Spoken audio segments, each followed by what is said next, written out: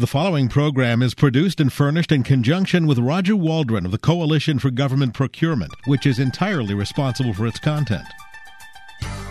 Welcome to Off the Shelf with Roger Waldron of the Coalition for Government Procurement on Federal News Radio, part of the Federal News Network. Off the Shelf gives a voice to commercial service and product companies selling in the federal market. Roger speaks to members and government officials about procurement policy, trends, innovations, and debates. Now your host, Roger Waldron. Today my guest on Off the Shelf is Professor Christopher Yukins. He is the co-director of the Government Procurement Law Program at the George Washington University Law School. Teaches a variety of courses there on national and international procurement law, with a particular, Chris is particularly known for his work in international procurement law.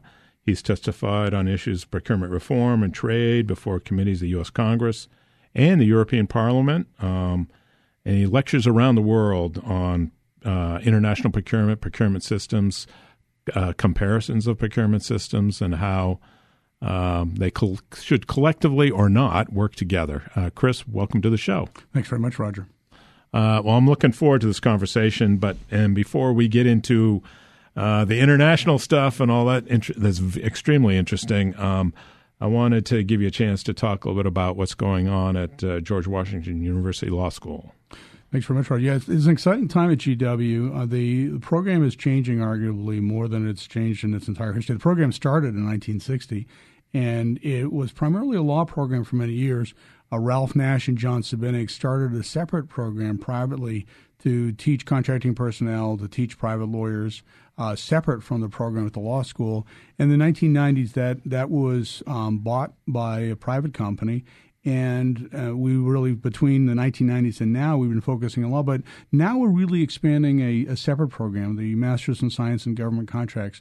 And that's run in conjunction with the business school at GW. And it gives us an opportunity to bring non-lawyers into the class. They are typically mid-career folks working either in the government or working in private contractors.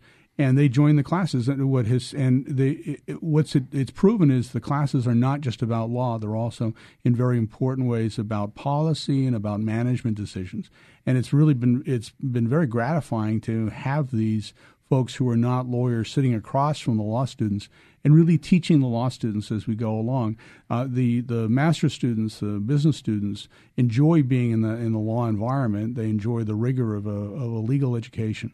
But at the same time, the law students are learning. For instance, we'd gone for a few generations without law students being able to hear directly from a contracting officer what it means to be mission-focused, not being rules-focused, but being mission-focused, and understanding how important it is that a good contracting officer will focus on mission. That has a tremendously leavening and enlightening impact on the legal education. Right. Well, it makes for better lawyers, right? I mean, when you described that, Chris, I was thinking about when I was back at GSA, and one of the things at the time I was there, we focused on, and particularly in the 90s, was this idea that you are an advisor to the business operation, and you have to understand the business operations, their concerns, their issues, and what they're trying to achieve, to be able to give them better advice, right, and understand what the goal is in being able to advise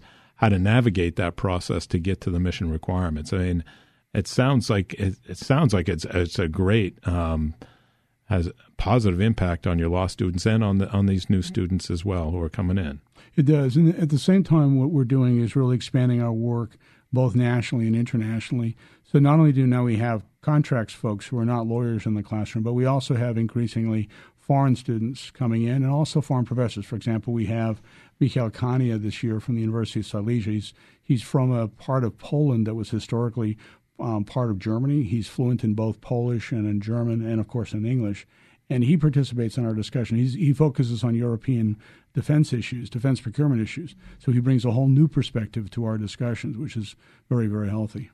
Right, and that just makes your students more attractive ultimately, to the private sector and to government folks. Yeah. Correct? That's a really complicated question, Roger, and it's an important one. What it means in practice is if somebody has read a journal that's like our public contract law journal is produced with students from GW, has read a journal from GW, or heard a student from GW speak, or heard a professor from GW speak, that has, frankly, a huge impact on how they view the American procurement community. I was speaking to a German procurement community. They have an association called the Forum-Vergabe, which is a collection of industry and government sitting together. They cooperate, and it's an association. It's like imagine NCMA with government support. And they work out policy in the German realm, but they were completely stunned. They said, "So how many people are in your procurement community?" And I said, "There are about 100,000 people in the federal procurement community." They were absolutely astounded that we have a procurement community that large. By having foreigners come into our community and learn about what we do, we help to build bridges to their systems. And what's really astounding oftentimes is you discover there's a parallel universe out there that you never really knew about, but people are doing exactly what we're doing here in the United States, and we could talk about it some more. That's very, very healthy. Yeah, and share lessons learned, best practices, and things not to do. Is that? Yeah, and that's what we're trying to do in integrating in our program, and to make it accessible, that best practices lessons. We're trying to develop a suite of online courses that will be available to foreigners. The DC Bar is about to change their rules, and it'll be possible, for example, a German lawyer who has a Juris Doctor to be able to get an advanced degree from our school, doing it all online. We're trying to figure out ways how we share those lessons learned. I have to tell you, I mean, we had a really interesting experience last year. A judge from the highest court in the European Union, the Court of Justice for the European Union, sits in Luxembourg. His name is Christopher Vida. He's the British nominee to that court. So he's a very, very smart British barrister who's sitting on the highest court in Europe. And for now, right? For now. Right. And Brexit. Right? We didn't talk about that. Yeah, okay. It's a little sensitive. Yeah. But it's a good point. He gave a presentation, and he went through and we published in the Public Contract Law Journal. It was a recitation of all the interesting things that the Court of Justice, unlike our Supreme Court, played a really important role in shaping European law. And he stood up at the end. I stood up at the end of his speech. He gave a great speech. He went for about an hour.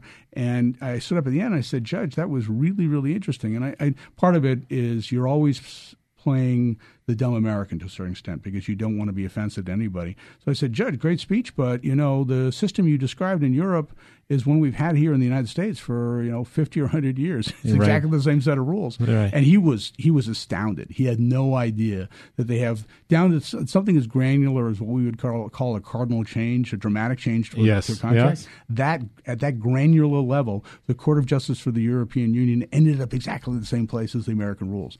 Just amazing that the systems are evolving in parallel. And the goal, of course, is to figure out ways to have more conversations as the systems are evolving in parallel so that nobody makes a silly mistake. Right.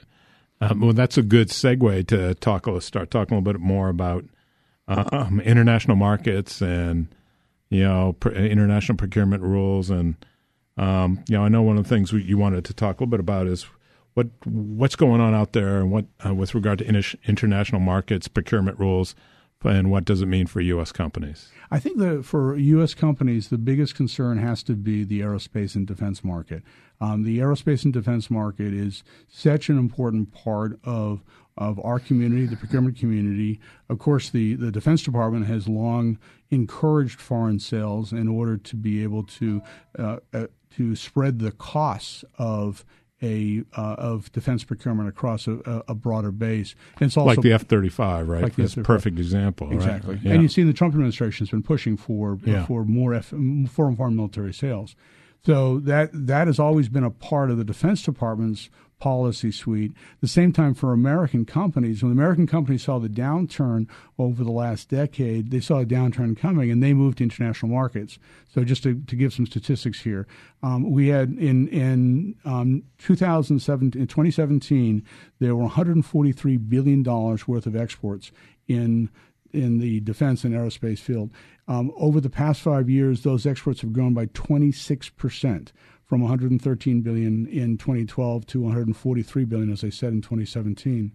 Aerospace accounted for 9% of all U.S. exports in domestic goods. So 9% of all our exports from the United States are in aerospace and defense. It's the aerospace and defense industry is the leading net exporting industry, and it generated a trade surplus of $86 billion in 2017. The U.S. is the world's largest exporter of aerospace and defense products and accounted for 34% of the global market in aerospace and defense. So U.S. exports, the aerospace and defense exports, are a tremendously important part of the U.S. economy, and anything that would threaten those exports should be a very significant concern. Right. To the procurement And you know what, Chris, on that point, we'll talk about those threats and what's out there that creates potential risk for American companies. When we come back from the break. Excuse me. My guest today is Chris Yukins. He is the co-director of the Government Procurement Law Program at the George Washington University Law School, and you are listening to Off the Shelf on Federal News Radio, a part of the Federal News Network. Welcome back to Off the Shelf on Federal News Radio, 1500 AM. Today, my guest is Chris Yukins. He is a professor and co-director of the Government Procurement Law Program at the George Washington University Law School, teaches and travels the world, focusing on international procurement and different rules in different countries, and how we can all get along, right, Chris? Yeah, I try. Yes. So when we took the break, Chris, you had described the huge scope of the American export market for aero and defense, aerospace and defense, and I know you want to talk a little bit more about where things are going, what the potential risks are to the U.S. To U.S. companies. Well, one of the biggest risks is various incipient forms of protectionism in the European defense market, and historically, the Europeans have been very ambivalent about setting up systems that would effectively exclude the Americans. The Europeans recognize that their procurement market, their defense procurement system, is highly balkanized across many countries, and they also realize that they need to work cooperatively with the United States and NATO to respond to external threats. So historically, the Europeans have been careful about setting up rules that would create overt barriers to American companies that want to export weapon systems into Europe. That's changing now slightly, and it's something that we need to be very, very sensitive to. In many ways, ironically, it's a response to President Trump. As you recall, President Trump went to Europe, and he berated European leaders for not spending enough on defense. And their response is, okay, we'll spend more in defense, but, oh, by the way, we're going to spend it on European companies. They're structuring their initiative, and this is really being driven by the European Commission in Brussels. They're structuring their initiative around something called the European Defense Fund. And the European Defense, think of the European Defense Fund as sort of an SBIR program on steroids. It is a program to encourage European defense companies, only those that are working between, in order to qualify for the European Defense Fund, which will go to billions of euros, in order to qualify, you have to have an initiative that spans more than one European nation. So you would have two companies in two European nations working cooperatively, initially to do the design work and then ultimately to do production. And there has to be commitment by the nations involved that are helping fund this. Some of the funding would come from Brussels. Some of the funding would come from the member states. The nations that are launching these initiatives would have to commit to buying the new technology that is being produced in these consortia or in these cooperative efforts by the European defense companies. So you'd get a lock all the way through. You'd be locking out American exporters. What's funny about this, Roger, is that if you look at the statistics, the amount, while you're talking about billions of euros, the European companies that are selling into the Defense Department have tens of billions of dollars of sales every year. So were the Europeans to trigger a protectionist response from the Trump administration, where the Trump administration started discriminating against European companies because of this European Defense Fund initiative, it would have a really asymmetrical effect on the European market. It would hurt Europeans more than Americans.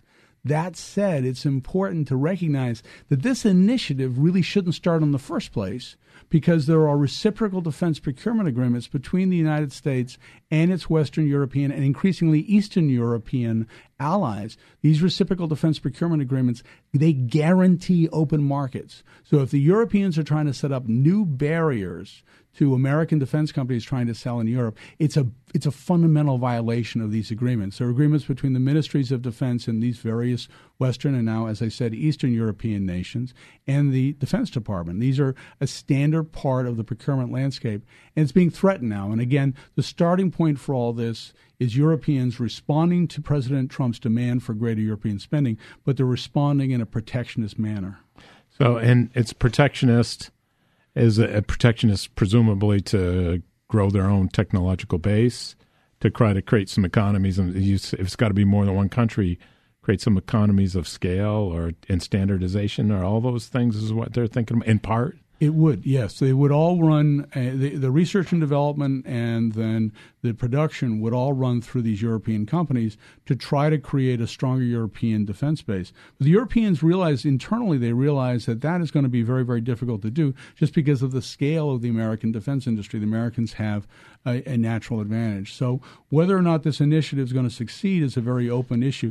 What's interesting, too, is that it's driven in part by the European rallying cry behind innovation. Now, Roger, if I told you that we were going to use procurement in order to drive innovation in our society, you would laugh out loud. That is correct. I'm laughing now, Chris. That's like the craziest thing. Yeah. Because of the nature of public procurement, for very complicated reasons that we all understand, it's like saying, okay, there's a dead horse in the street, now I'm going to take it to the race course. It just you would not ride that horse to innovation. But the way the Europeans got here, it's kind of funny. The Europeans, the European Commission, the European Union was funding research and development, and they weren't getting clear return on investment. The projects weren't panning out in research and development. So they said, we're going to shift this innovation initiative away from Brussels, and we're going to decentralize it. We're going to call for the member states to spend more on innovation through procurement. So in essence, the member states, by doing procurement, are then supposed to be pushing innovation. But and so I go to conferences all over Europe. That's all they talk about all the time is, we're going to innovate through procurement. And it's so hard not to say, this doesn't make any sense. Yeah. It makes sense inside this bubble called Brussels, but it doesn't make sense for Americans because we know that the nature of innovation is really first in the private sector. Yes. It's not in the public sector. Yeah. It's just, it's the nature. It's like ideas people want to create, and they have incentives to create, right? Right. You look at the history of American procurement. From early on, American procurement, a lot of the innovation early in the 19th century, a lot of the innovation was coming. A lot of the engineers in America came out of West Point. A lot of the innovation early in the 19th century. The latter part, the Harper's Ferry was a place where the United States manufactured guns. That's right. But the United States over time has learned that if you want to have true innovation, you really have to move it out of the public sector and into the private sector. And it's just funny that the Europeans are in such a different place on that. Right. That is. So one quick question. So how does the UK fit into all this? Are they not part of this? Or how does, or is that yet to be resolved? Perhaps, I don't know. With Brexit, I mean, there could be an extension. There could be an extension into late 2020, sort of a pause, is being described as kicking the can down the road in Britain. I got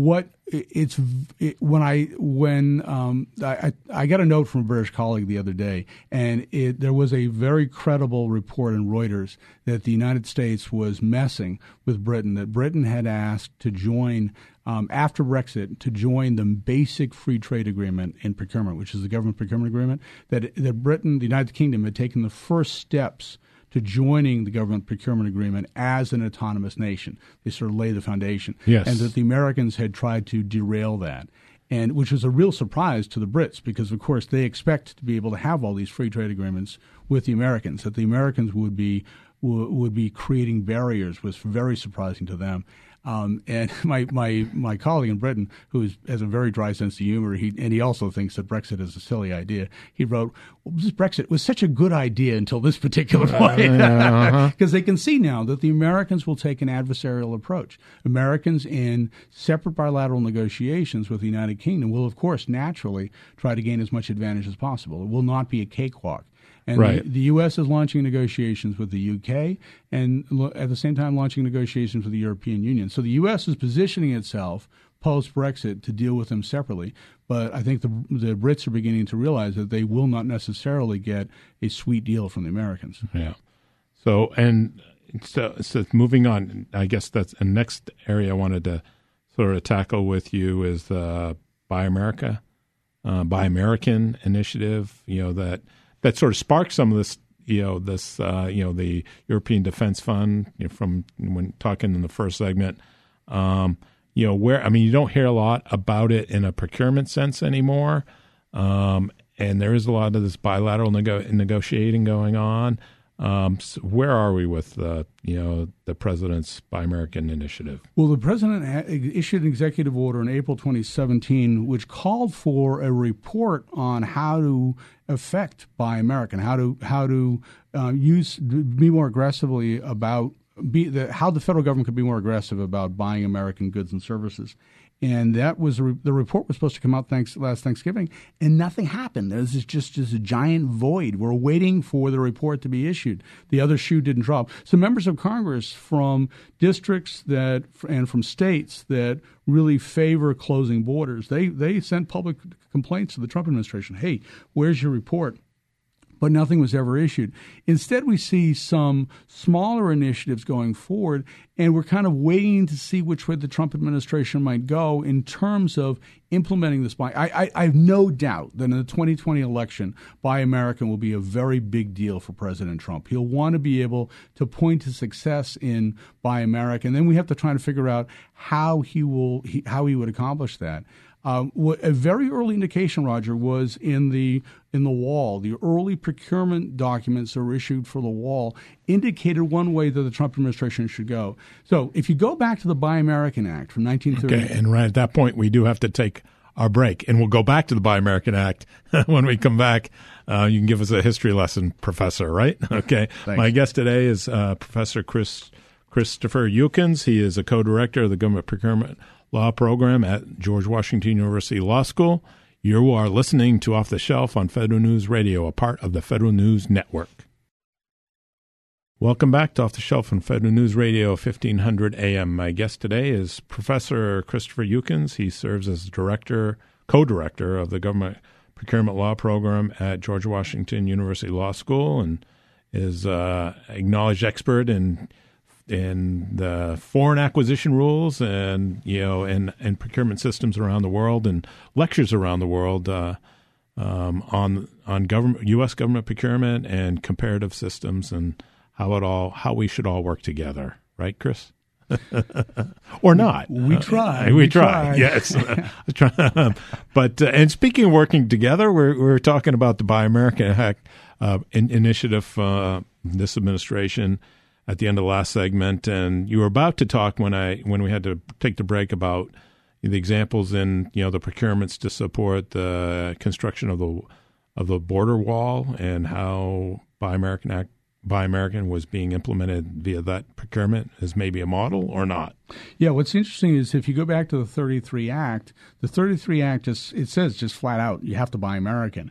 And it doesn't set up the price preference we're used to. Now we're used to, in federal procurement, we're used to a 6% price preference for things that are covered by the Buy American Act.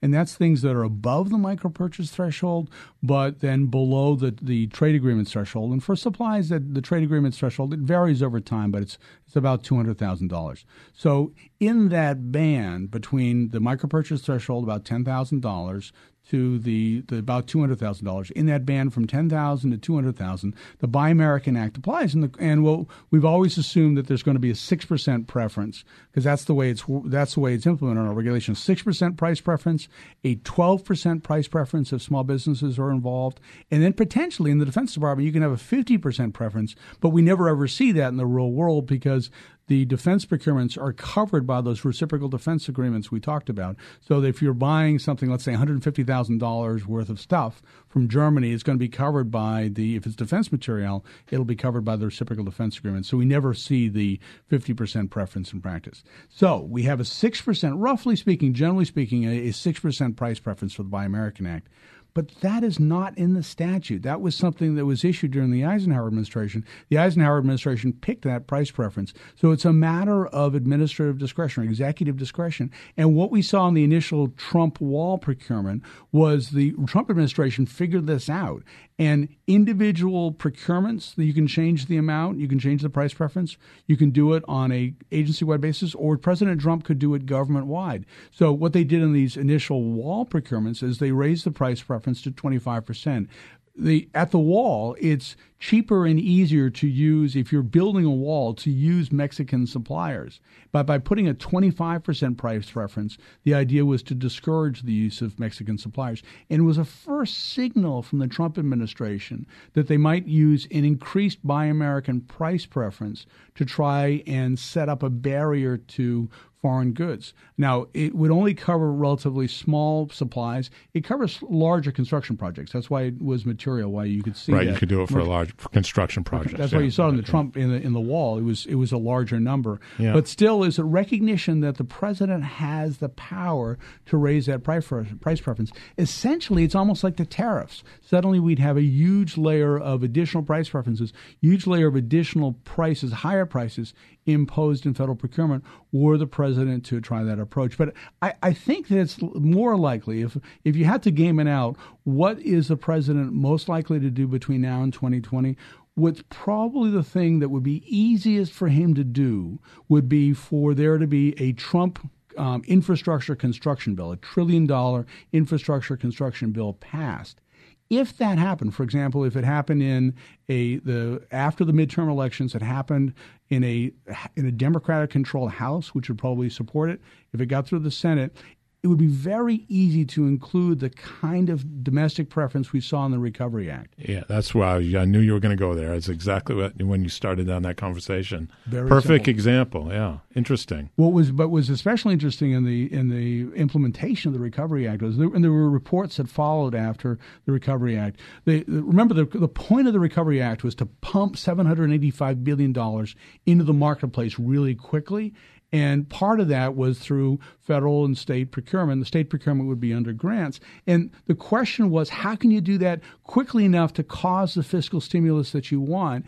And what the subsequent report showed was this domestic preference, Recovery Act domestic preference under Section 1605, was in fact one of the largest barriers, one of the biggest reasons that these projects were slowed as people sorted out with modern supply chains that are inherently global. How do you deal with a very strong domestic preference? There was another. Well, even on the government side, I can remember OMB issuing, these big long sets of guidance going state by state for the grant money as to what the rules of the road were. It was complicated. Well, lawyers made a lot of money out. Lawyers did make a lot of money out of it. But what I found was interesting, Roger, is what are the maxims that drive this area? What are the rules of the road? What are the principles that the organizational principles that really inform this area? That's one of the questions you ask as a professor. And what I think is true, Roger, is that when you look at it, agencies actually hate domestic preferences. Agencies are mission-focused. They want to buy the best thing out there. They don't want to have to deal with domestic preference. And so what you saw, you're talking about the guidance that came out of OMB. The OMB guidance ultimately was more rigid than what the route the government went down. It was a very technical question about how you define what would be manufactured in the United States. And I won't go into the technical niceties, but what you saw was a regulatory shift, Roger, towards a more liberal approach in order to open the gates to a broader supply chain. And you see this again and again. You certainly see it in specialty metals. Push comes to shove, agencies don't actually like these domestic preferences because they get in the way of the mission of the agency. And that is a very interesting part of this overall dynamic. The other thing that happened after the Recovery Act was actually really funny. We had a forum in Germany, and they the head of the German Federal Construction Division that was in charge of doing, because the Germans did exactly the same thing. They had a fiscal stimulus. He was in charge of getting construction money out into the German economy in order to have a stimulus, because they were suffering the same Great Recession. And I asked him, I said, well, how did you decide how much money to pump into the German construction sector? And he thought for a minute. He said, well, that's pretty simple. We figured out how much stimulus we could put in without causing inflation. And the Americans sort of slapped our heads. We thought, wow, no one ever thought about that here. We never thought about when the stimulus package was put together. It was very sloppy. It was the end of the Bush administration. Yeah, beginning of the Obama administration. Yeah, it was a crisis. Yes. No one ever thought about the inflationary impact. There was never a public discussion of that. And it's fascinating. The Germans had thought about that, and we hadn't thought about it. Yeah, interesting. So real quickly, I know we want to so we have the Buy American Act, but also what you got going on out there are all these different ongoing negotiations regarding procurement and, and how they impact the United States or not. Do you want to touch on those a little bit? I know we just had the new, USMCA? Yes. So NAFTA 2.0, the U.S. Canada agreement, the USMCA. So it's a build up to that, Roger, because it's an important sequence. So we start with the Government Procurement Agreement, which was really stabilized in 1994. It was the new version became effective in 2014. The Government Procurement Agreement is part of the WTO. So some members of the WTO, and it's primarily industrialized nations, have joined the GPA, joined the WTO Government Procurement Agreement. And that's actually in our regulations. You can see references to it in the FAR. Yes. So that's a starting point, and most nations, Canada, for example, is a member of the GPA.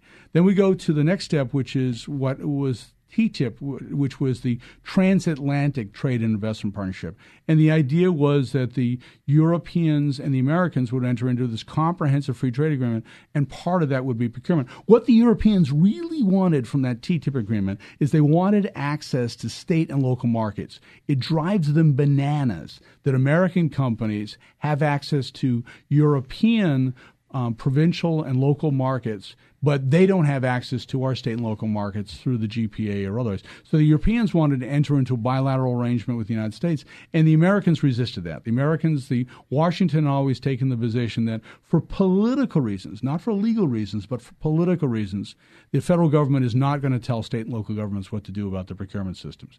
So the Europeans were stymied, and what was beginning at the end of the Obama administration, the window that was cracking open, was the possibility that the Europeans would say, okay, we won't have access to the state and local markets, but we will set up channels for regulatory cooperation so we can eliminate unnecessary technical barriers between the two markets.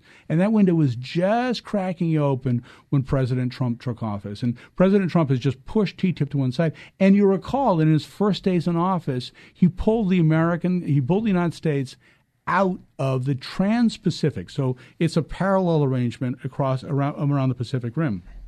He said the Americans will not join TPP, the Trans-Pacific Partnership. And that was a shock. And that would have given immediate access for American companies, for instance, to procurement in Malaysia and Vietnam, two countries that have been very much locked to American exporters, and other Pacific Rim countries as well. As part of that arrangement, the TPP arrangement that President Trump pulled us out of, Canada and Mexico agreed to side letters that would have said, okay, Chapter 10 of NAFTA covers procurement, but we're going to ignore NAFTA from now on. We're going to just work through TPP. We're going to honor TPP as an agreement among Pacific Rim nations, including the United States, including Mexico, including Canada.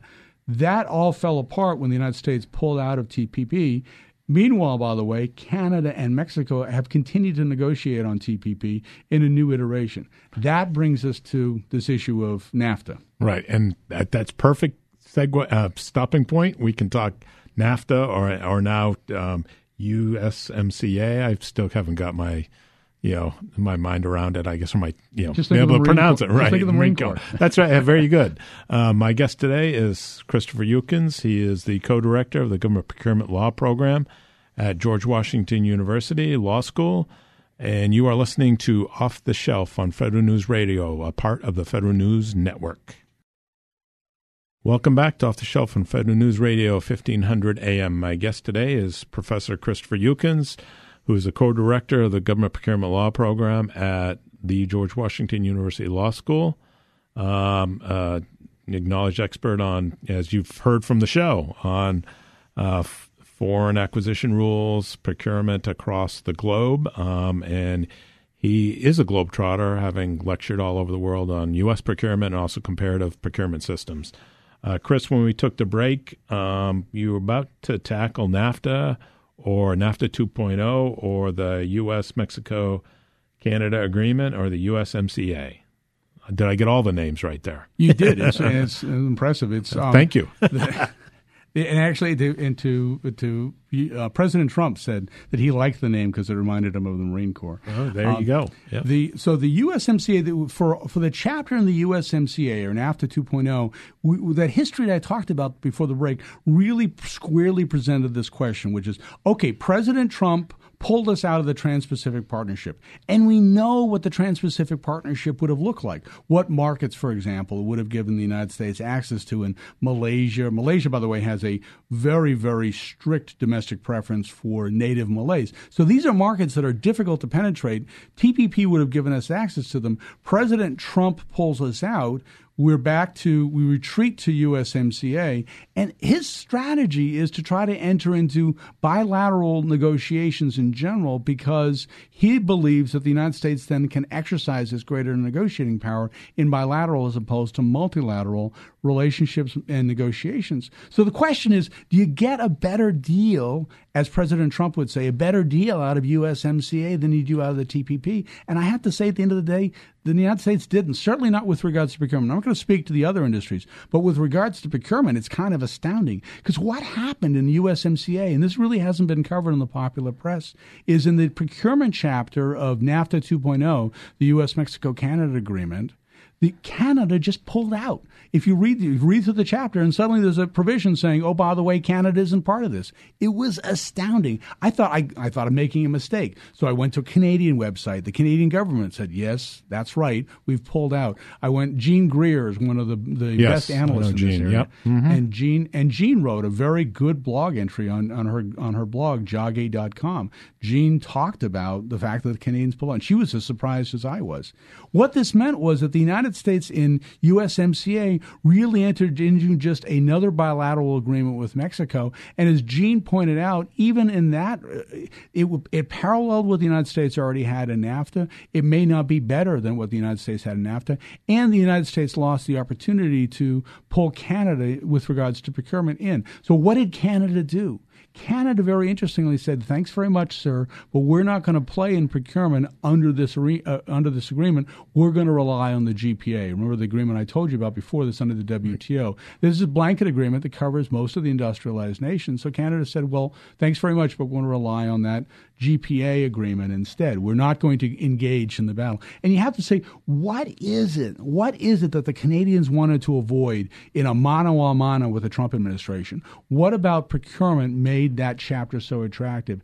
And the answer is probably strict reciprocity. And the idea of strict reciprocity, Roger, is that if a country, let's say Azerbaijan, has only $1 billion of addressable market, and the United States has $500 billion, under strict reciprocity, under this concept that really we haven't ever seen put into an agreement, but it's been floated by the Trump administration, under strict reciprocity, Azerbaijan would only gain access to $1 billion in American procurement. And everybody said, "Well, how would you implement that? That's completely impossible to." And what people were actually talking about, Roger, is giving these small countries 1 day of access to the American procurement market. For us, it's completely crazy because you know what will happen. Those contracting officers have been told by their program officers, "We want to make sure that we access a certain technology in Azerbaijan." They would try to set up their procurement so they just open on that one afternoon or that one day. Sure. It's just crazy. the Canadians found that idea of strict reciprocity very offensive, and they said so publicly. What was really interesting, the U.S. Chamber of Commerce covered this, the Mexican response. It was really interesting. The Chamber of Commerce published something. They published a white paper that said, oh, by the way, we've looked at this. The Mexicans have almost no practical access to the federal procurement market. If you go through the data, there are just no Mexican companies. The Mexicans never try to even get into the federal procurement market for whatever reason, probably because they feel like they couldn't succeed. Americans have billions of dollars of access to the Mexican market. So the Mexicans said, great, bring it on. Under strict reciprocity, if you're only going to give us access to a very small part of the federal procurement market, we don't care, but we're also going to give you that same amount of access to the Mexican procurement market, which, by the way, is less access than you already have. So if we'd gone to strict reciprocity with the Mexicans, Americans would have lost under that approach on a net current basis. Sure, interesting. So that didn't appear in the Mexican agreement. So the idea of strict reciprocity probably drove the Canadians out of NAFTA 2.0, and it was dropped vis-a-vis. Does not appear in the agreement now between Mexico and the United States. All right.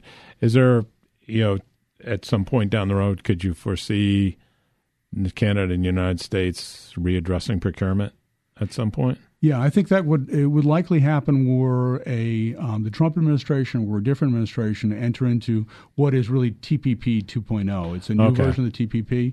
The United States would gain access, and it's important, Roger, because as you're keenly aware, because of the coalition's work with the Trade Agreements Act, you're very aware of the Trade Agreements Act issues that arise. Once these nations join these free trade agreements, then there's no more Trade Agreements Act problem. They automatically slide in. Mm-hmm. So let's take, for example, Malaysia and Vietnam. If the United States re-engages on the TPP, then Malaysia, IT goods primarily from Malaysia and Vietnam would no longer trigger TAA problems. I firmly believe that with regards to China, that the United States, that President Xi and President Trump will get together at some point and enter into a comprehensive trade agreement. I think it's in the political interests of both leaders. And when that happens, what we see the pattern is that in these huge umbrella arrangements between China and the United States, government procurement tends to get slid in sideways. And at that point, China would finalize its position. The United States would accede to China joining the GPA.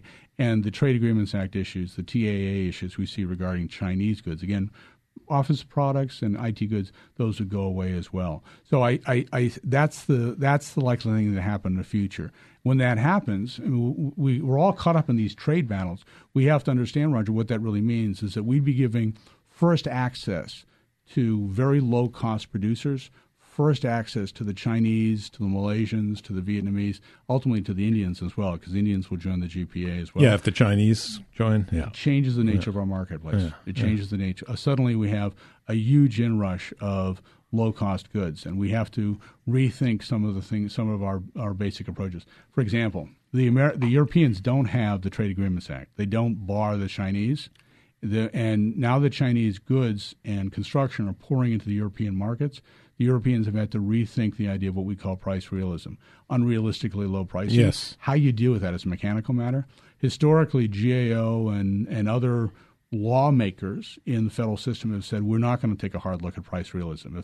If a contractor provides a good that's below its marginal cost of production, tough. It bears the risk. Yes. We're going to let it go forward. That's not the European approach. The Europeans are very, very concerned about being snookered by the Chinese with very low price offers. They take now a very hard look at issues of what we would call price realism. Yeah. So we got a couple minutes left. So with what you see potentially happening between the United States and China, how does all these deals or not deals and all this how's it impact or complicated by the national security issues around supply chain risk that everybody seems to be focusing on right now? Yeah, what's interesting about it is that if you look at last year's National Defense Authorization Act, there were additional provisions in there giving authority to the Defense Department to take a hard look at supply chain risk and exclude suppliers. The process is already in place to exclude suppliers and afford them very little due process if they're excluded. The Kaspersky Lab situation showed that the United States can respond very aggressively to perceived supply chain risk. So I'd say that the mechanisms are in place, the legal mechanisms are in place, the institutional mechanisms are in place to deal with supply chain risk. Would we be eliminating a lot of supply chain risk if we completely excluded all Chinese products forever? Probably the answer is yes, but I don't think that's workable in a global marketplace. So the question is, do we have the processes in place to be able to assess supply chain risk and exclude those that pose risk? And it appears at least now that's true. Interestingly, Roger, the problem is the flip problem, which is, for example, with cybersecurity. If a Swedish company has a really good IT solution, and almost no IT solutions out there now that don't have a cybersecurity component. Yes. Other countries don't follow, surprise, that NIST is an American agency. Mm-hmm. They don't follow NIST standards. And so that Swedish company probably has a cybersecurity solution that doesn't match NIST and therefore isn't, at least ostensibly, acceptable to the American government. So you have an instantaneous barrier to a Swedish solution that might actually be the best solution in the marketplace. It's in those areas, Roger, that I think we really need to focus, because in effect we're creating a national security risk by not being able to access the best IT solutions out there. Right. And the Defense Department's been pretty good about this. The Defense Department has set up a process where if a Swedish provider, a software developer says, hey, yeah, we have a cybersecurity solution that we wrap around our application, that cybersecurity solution matches ISO standards, International Standards Organization standards. There's a process in the Defense Department where you can go to the DoD CIO and say, my cybersecurity solution is as good as a NIST solution. Please accept my product. And really, hats off to the Defense Department for developing that process. The challenge, Roger, is with regards to supply chain risk, cybersecurity, more broadly with regards to foreign trade, being able to set up those processes across the federal government so that we're not artificially blocking program managers and contracting personnel from being able to access the best. No one, Roger, ever wants to buy a lousy foreign product. The only reason they want to buy good ones. Right. Yeah, they want to buy good ones. Yeah. The only reason these policy issues come up is because the best solution is abroad. Okay, and to be able to access those solutions, we have to have processes in place. Right. And Chris, that's a great place to end the show. I want to thank my guest today, Christopher Yukins. He's a professor and co-director of the Government Procurement Law Program at George Washington University Law School. And you've been listening to Off the Shelf on Federal News Radio, a part of the Federal News Network. You've been listening to Off the Shelf with Roger Waldron of the Coalition for Government Procurement on Federal News Radio, part of the Federal News Network. Tune in Tuesday mornings at 11 or subscribe to this show on iTunes or Podcast One.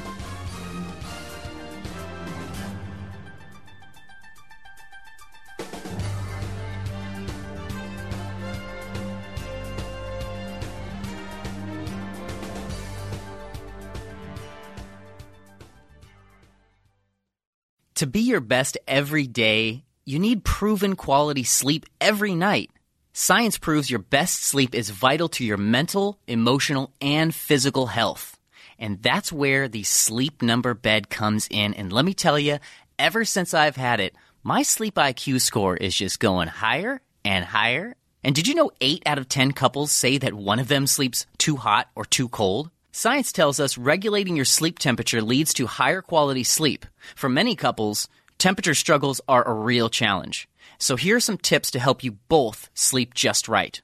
Look for beds designed with temperature benefits, such as the new Sleep Number Climate 360 Smart Bed that actively warms and cools each side so you both sleep blissfully comfortable. And now save 40% on the Sleep Number 360 Special Edition Smart Bed, plus special financing for a limited time. Only at Sleep Number stores or sleepnumber.com/podcast1. Sleep Number, the official sleep and wellness partner of the National Football League. Subject to credit approval, minimum monthly payments required. See sleepnumber.com for details.